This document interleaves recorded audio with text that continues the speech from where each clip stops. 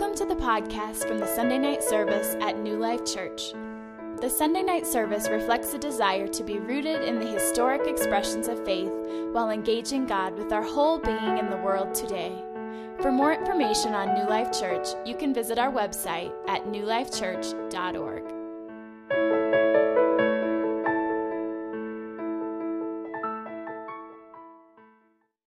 All right, well, good evening, everybody. Are you doing all right tonight?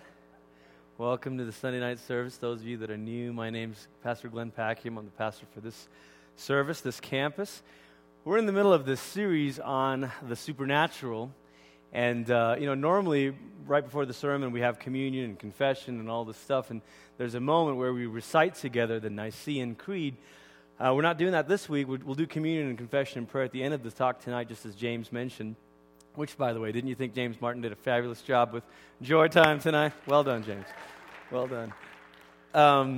So we'll do that at the end. But when we recite the creed, the Nicene Creed is this thing that was written at the Council of Nicaea in 325 A.D. And it was written at a point when there was a little bit of disagreement that was starting to happen. Christianity had spread far enough throughout different regions of the world that there were some people that were sort of saying, "Hey, we think this and we think this," and they'd veered away quite a bit from some of the things that the apostles had taught and written and said. And so there was this council was called to say, "Okay, wait a second. Let's make sure that we don't lose the things that the apostles taught." You remember in the book of Acts it says they gathered together and they followed the apostles' doctrine and all this stuff. It was very important that they preserve those things. So this Nicene Creed, talking about what we believe about God the Father, the Son, the Spirit, and the church, and all that stuff, we say that every week because that forms for us the core beliefs, the things that we hold with a closed hand, as it were, about our faith. They are the things that if we were to sort of say, "I don't know if I believe that, and I'm not so sure about that," if we started to let go of some of those things, it'd be difficult to say that we're genuinely Christ followers. Now, there's loads of other things, however, not mentioned in the creeds, that there's room for some discussion, responsible discussion. We live in the age of blogging and Twitter and Facebook, and so there's discussion happening all the time. It's just not always responsible discussion. Everybody has an opinion and now has a platform for that opinion. I wondered this week if Twitter is really sort of our new 21st century version of a bumper sticker. We used to have opinions, and then we'd find it in a little slogan and stick it on the back of our car. Now we can send it out to cyberspace, and other people can pass it on and retweet it, and it just takes on a life of its own. So it's fine to have opinions, but we need to be responsible about why we believe certain things. And that's what this series is about. We're trying to say, okay, wait a second, what is it we believe about this? And last week we said, okay, maybe on the one side there's people that say, you know what, miracles were for an age, it was for a season, and it's not so much for now, and it was important in that day, but it doesn't serve a purpose now, so we don't have any of it. But on the other hand, you have believers that would insist that, listen, miracles ought to be the norm, that this ought to be sort of our normal state of life, that every time you pray for someone, they must and should get healed, and if they don't, then there's probably something wrong with their faith, or something wrong with their life, or sin, and all of that. And we started last week at what I believe is the most important starting point in this discussion by talking last week about what is it that we believe to be fundamentally true about God. Is it true that God is some sort of a sadist up in heaven that says, "Yeah, I want to see you"? Is that true? No. And we said, okay, wait a second. Look, if his original design, if his original intent for creation did not include sickness and suffering and disease, then that's not ultimately what he wants for us. Furthermore, we said, okay, wait a minute. Look at his final outcome in heaven. There's none of this. There's none of this sickness or suffering or disease. You say, okay, wait a second, how does God do it? How does he reverse the effects of the curse and the fall and undo it all so that we know the future that's coming is one that doesn't include death or suffering or disease? How does God do it? And last week we said, look, in a word, Jesus. By Jesus entering into our suffering so that because of Jesus, God can say, I know what it feels like to agonize over the death of a friend. I know what it feels like to be betrayed. I know what it feels like to be thirsty, to be hungry, to ache, to suffer, to have a body break down. he actually knows what that's like because of Jesus. But more than that, we talked last week about how because of Jesus, in the life, death, resurrection of Jesus, God made the way for the restoration of all things.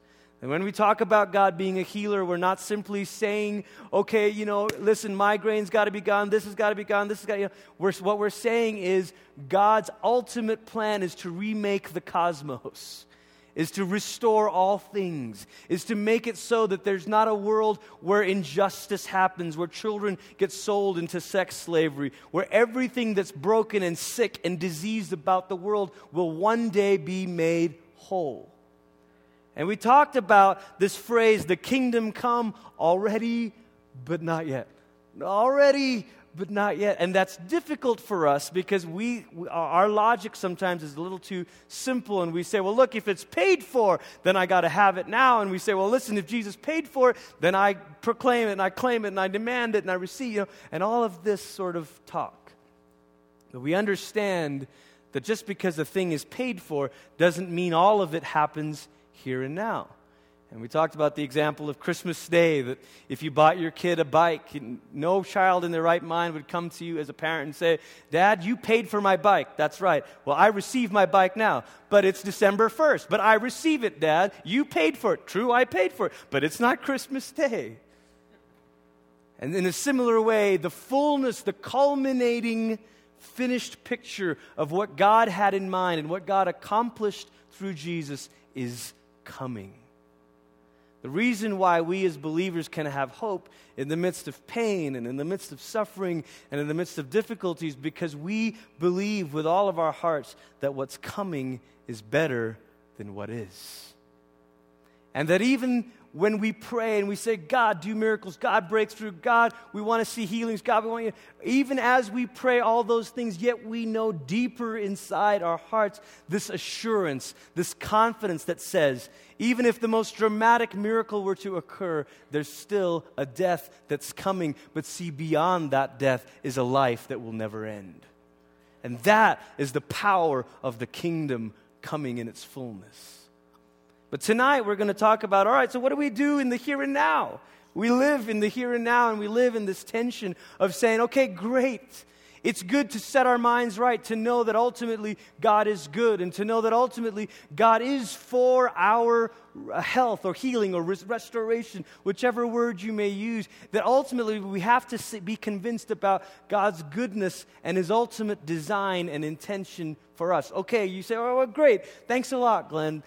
But that doesn't help me navigate the here and now.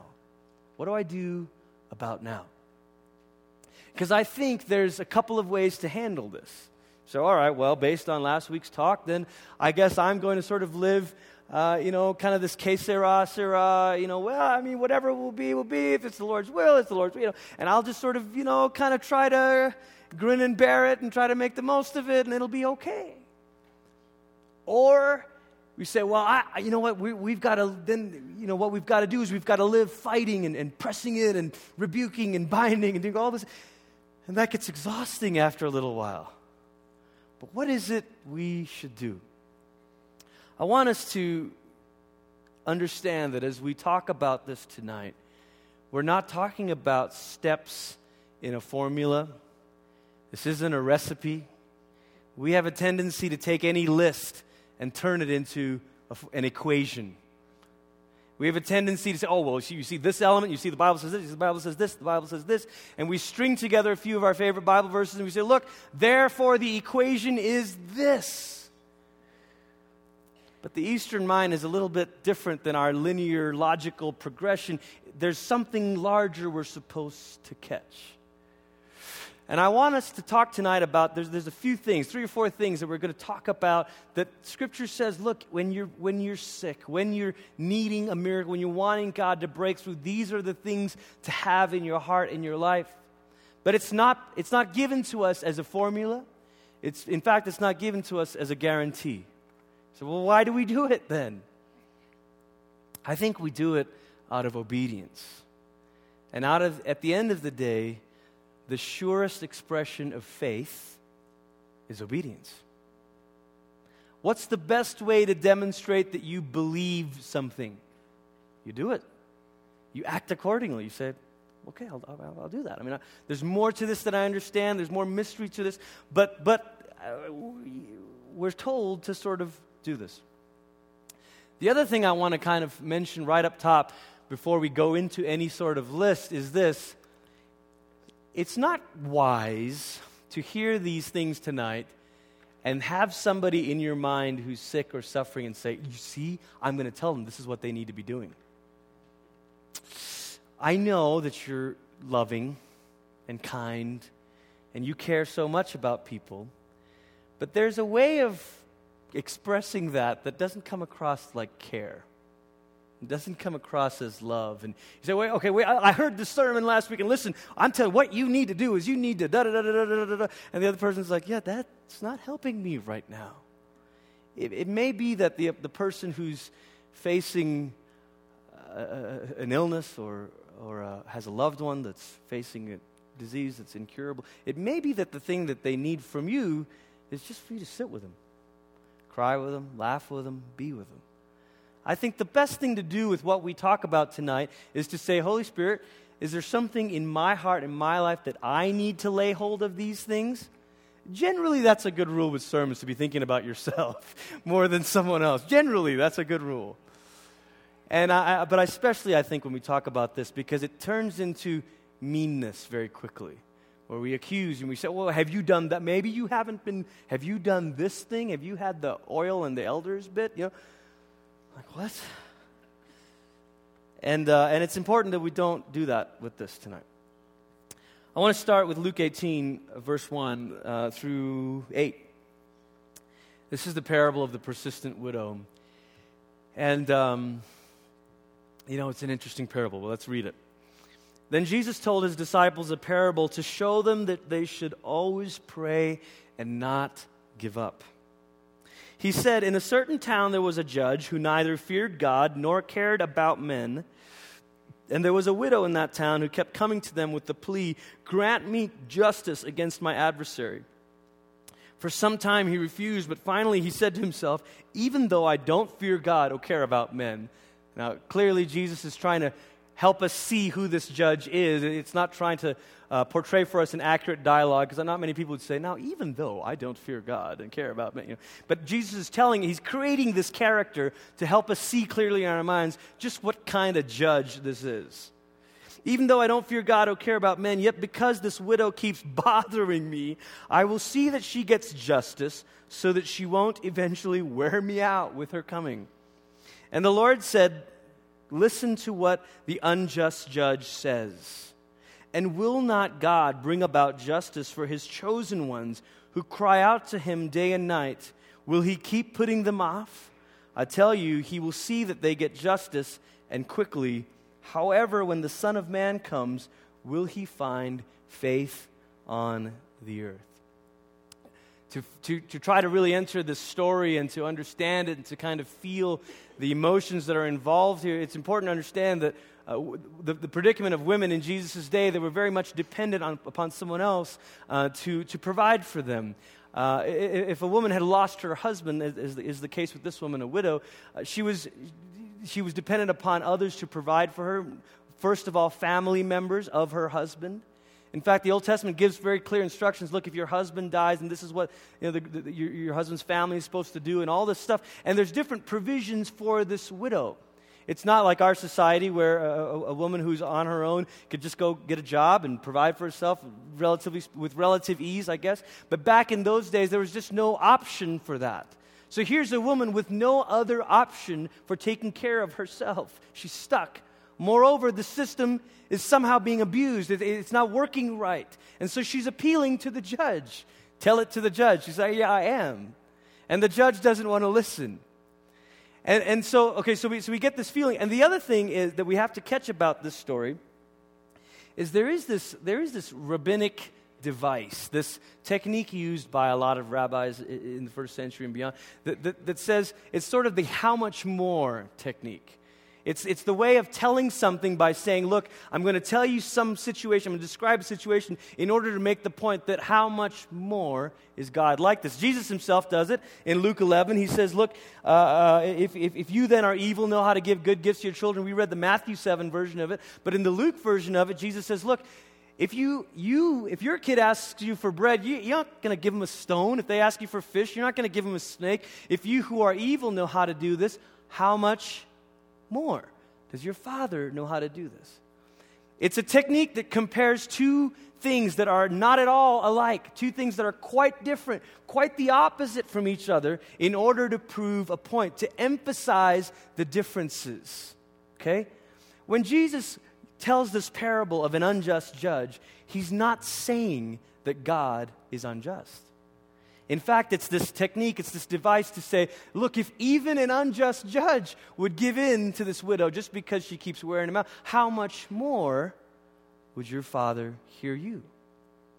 But I think Jesus may be zeroing in on something a little deeper. I think he may be putting his finger on this wound inside of the Jews of his day where they felt like God was unjust. And you wonder if Jesus uses this example to kind of say, hey, isn't it true that you believe that God is not just?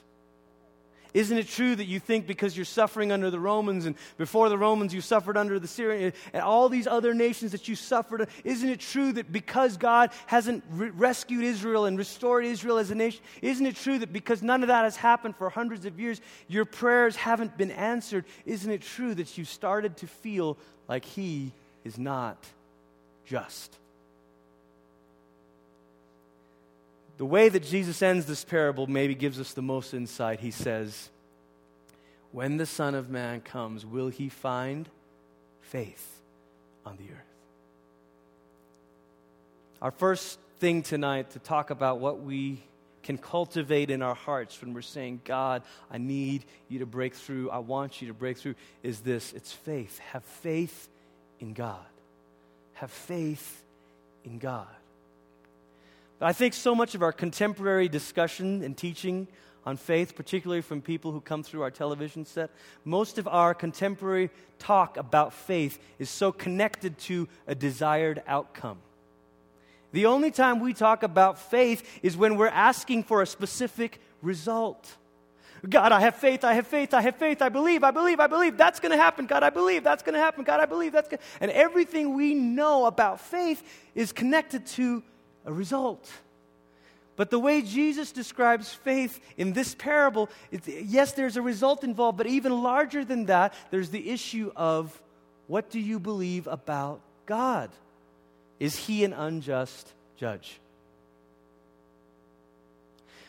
I think that if we have this opinion of God that He doesn't care and He's heartless and He's not just, that there's no way we would find ourselves persevering in prayer.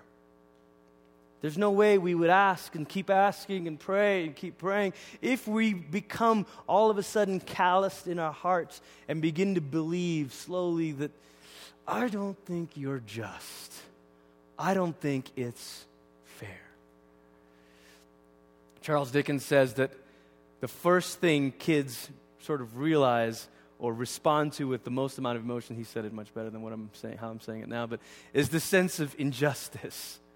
He says it in Great Expectations, talking about this feeling kids have at a very young age that, hey, no fair. I hear it all the time in my house. No fair. Hey, no fair. Hey, no fair. And it's okay to lament to God and say, life is unfair, that situation's unfair, but it's another thing to sort of start believing that you are unfair. And to start saying, you're unjust. And I wonder if Jesus with this parable is trying to say, look, how if I'm going to find faith on the earth, then the faith has to be connected to a person, not a result. And you have to be convinced in who I am, what kind of person I am. I think that our persistence in prayer is directly related to what we believe about God. Our persistence in prayer is directly related to what we believe about God. Have faith in God. Have faith in God. Not have faith for this outcome, have faith for this result, have faith for that specific thing. Listen, it doesn't take you very long in the Christian life to know that if you're in prayer because you're addicted to results, you'll be out of prayer pretty quickly. It's not why we pray. We don't pray because we're obsessed with results or fixated on outcomes. We pray because we have this conviction that God is good and God is just. And because of that, I persist. I pray. I have faith in God. I understand that when you're dealing with something week after week, month after month, year after year, that it's easy to say, I am done. I'm done praying for this. I'm done asking. I understand that. And I'm not suggesting that your prayer about whatever the request is needs to be the same all the time.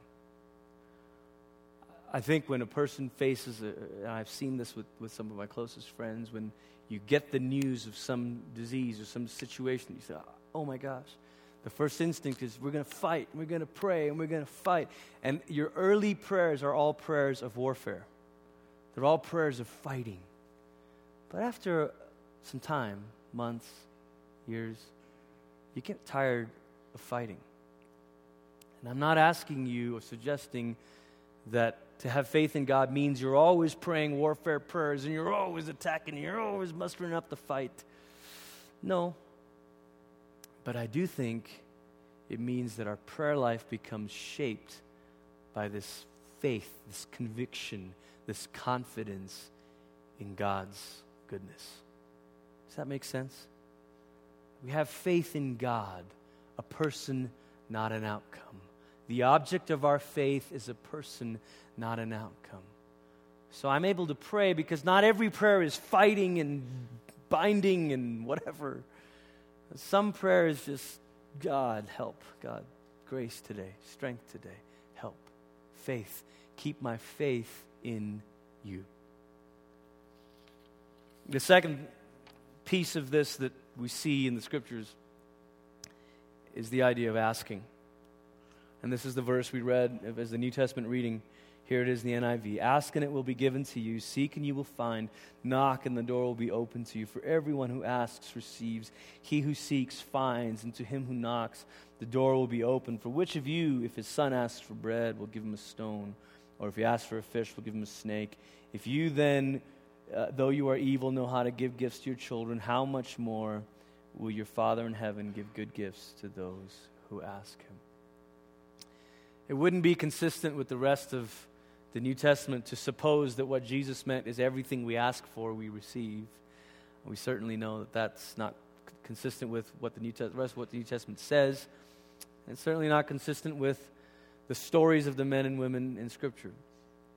But asking, as Dallas Willard says, is the way of the kingdom. It's the way we're supposed to go about things.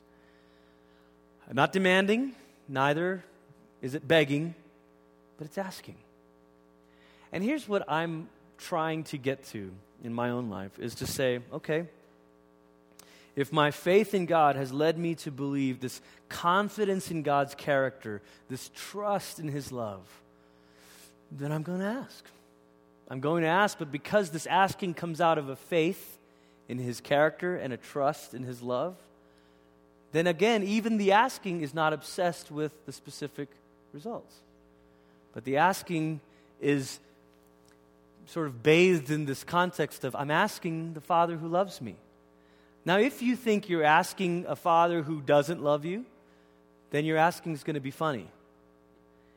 And if you think you're asking a God who's unjust, then your asking is going to be funny.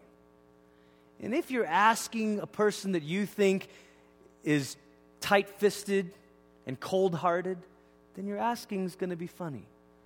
But if you're asking, if the faith part is right, you've got this right image of God, our Father, then your asking is to a loving Father, then I think the asking takes on the right tone. It says, God, you said to ask. Here we are, your kids. We're going to ask. And we're going to keep asking. And we're going to keep asking. And we're going to ask again. we're going to ask again. And we're going to ask again.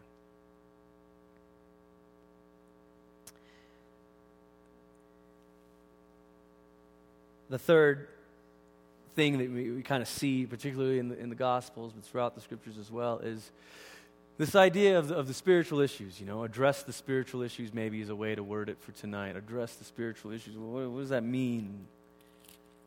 I want to read you Luke 13, verse 1 through 5. I find this to be a very interesting passage. Now there were some present at that time who told Jesus about the Galileans whose blood Pilate had mixed with their sacrifices. And you're thinking, what in the world, what's going on? He's talking about Galileans that Pilate had killed, okay? And Jesus answered, do you think that these Galileans were worse sinners than all the other Galileans because they suffered this way? Here again is Jesus putting his finger at what they really thought and saying, you think they got killed, you think they got slaughtered because they're sinners. But do you think they're worse sinners than all the others because they suffered this way? I tell you, no. But unless you repent, you too will all perish. Yikes. And then he says, those 18 who died when the tower in Siloam fell on them. This is kind of some, architectural crisis in the first century, Do you think they were more guilty than all the others living in Jerusalem? I tell you, no. But unless you repent, you too will all perish. Now stop here for a second, because Jesus is correcting a way of thinking that suggests that every catastrophe and every suffering is caused by someone's sin. Now, I don't know what kind of conversations you have, but it seems like every time there's a major hurricane or even the events of 9/11, we're so quick to kind of say, well, listen, I know that happened because there's sin. Okay, maybe, but isn't there sin in you too? Let's see a hurricane chasing you. I think it's rather self-righteous to kind of say, they're suffering because of their sin. But I'm guilty of this too. I think there's something about us that we want to comfort ourselves when we see someone else suffering. We want to assure ourselves that that's not going to happen to us. And the way that we comfort ourselves is by explaining how they sort of brought that on themselves. You ever done that? You read a headline in a newspaper about a stabbing or a shooting, and you're like, oh, well, that's that part of town, Then, I don't think we can say that anymore at New Life, right? It's come to our campus. We understand the bizarre nature of a fallen world and the things that happen as a result of that.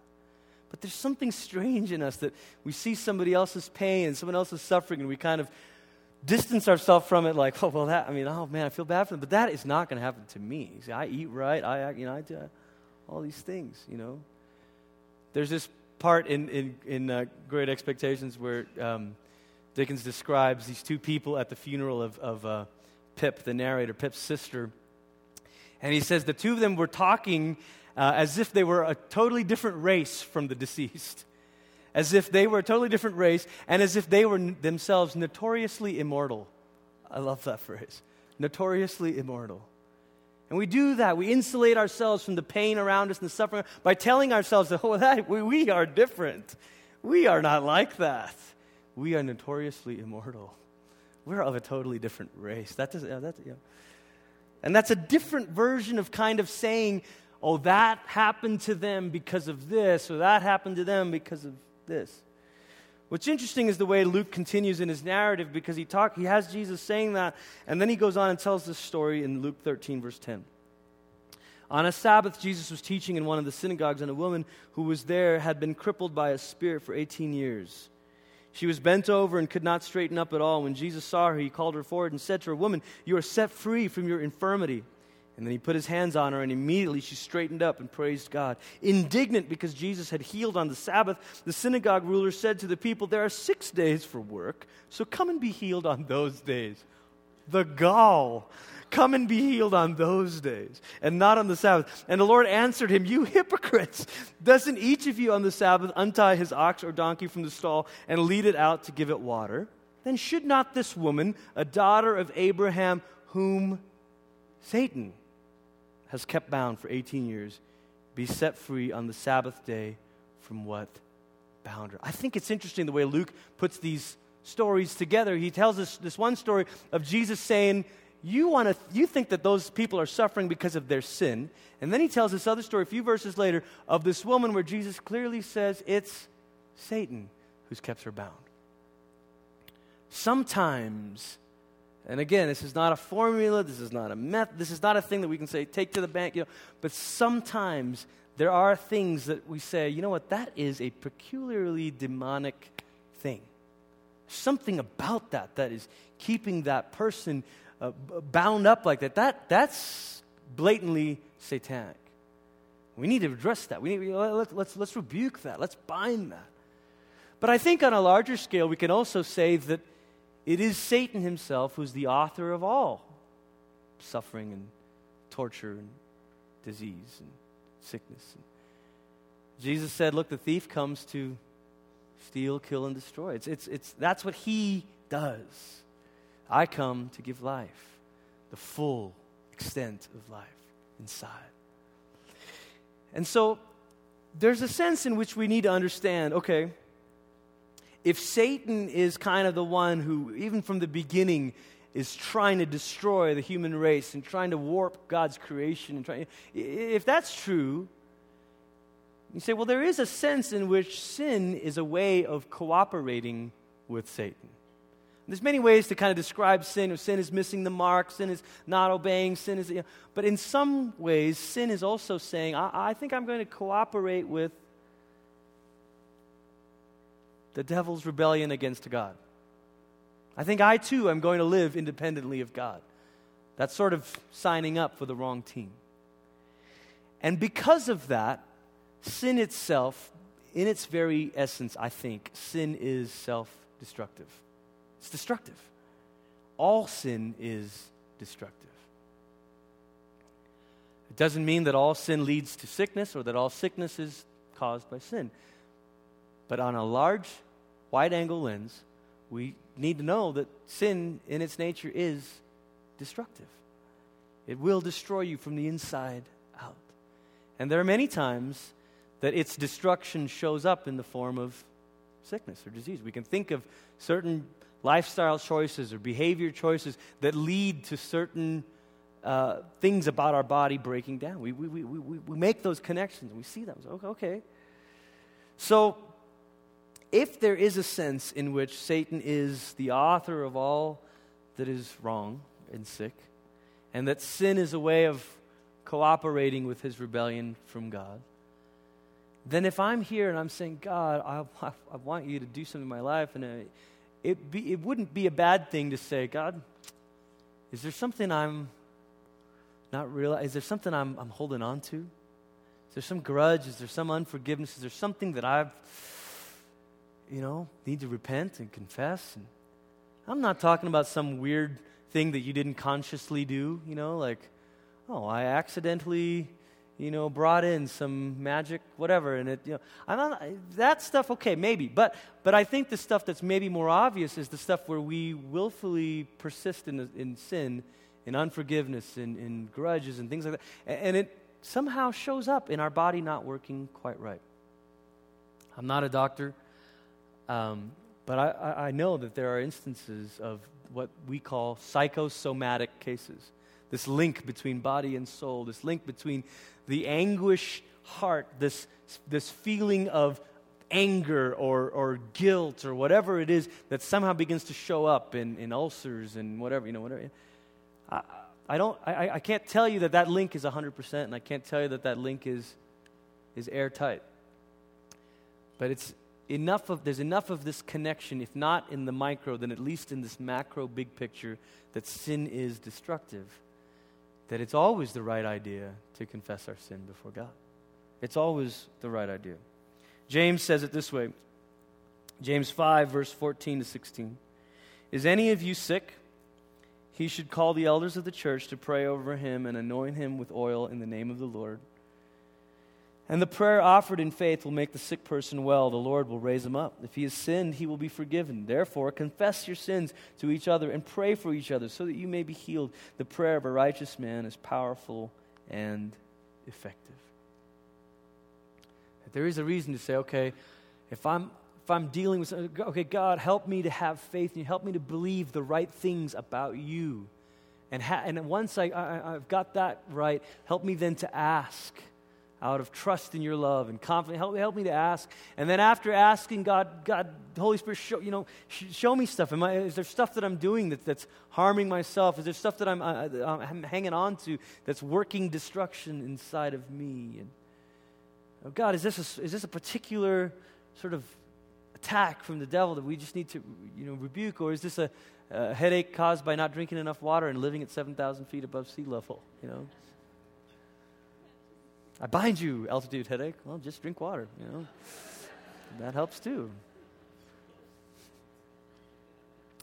And there's a certain mystery in discerning that I think is the reason why James says call elders. I think he says call elders because he's saying, look, I don't want novices practicing things on you and accusing you of sin and seeing imaginary demons in your life. I don't want novices. Go call elders. And when James was talking about elders, very likely many of the people he was talking about were people who actually were part of the original ones Jesus sent out. And so he's kind of saying, look, call people who are mature, who are going to love you, but who are going to help you, who are going to pray for you, who have faith, who've seen this, who've participated in this. Does that make sense? James, interestingly enough, is also the letter that talks to us so severely about how our faith must always show up in action. That if what is real inside of us about our faith, it will eventually show up in action. And I wonder if here we are, we've come full circle in our talk because faith in God, belief in who He is, confidence in His character, trust in His love, is going to lead me to the place where I want to obey. So God, I'm tired of asking. I'm tired of even thinking about this. And I understand that there's room to rest, okay? There's room to rest. There's permission to say, I'm weary. But I also think that's why we call the elders. Because we're not supposed to fight alone. There's no way that you and I could persevere in something alone. We need someone else to come alongside us and say, let me lift your hands.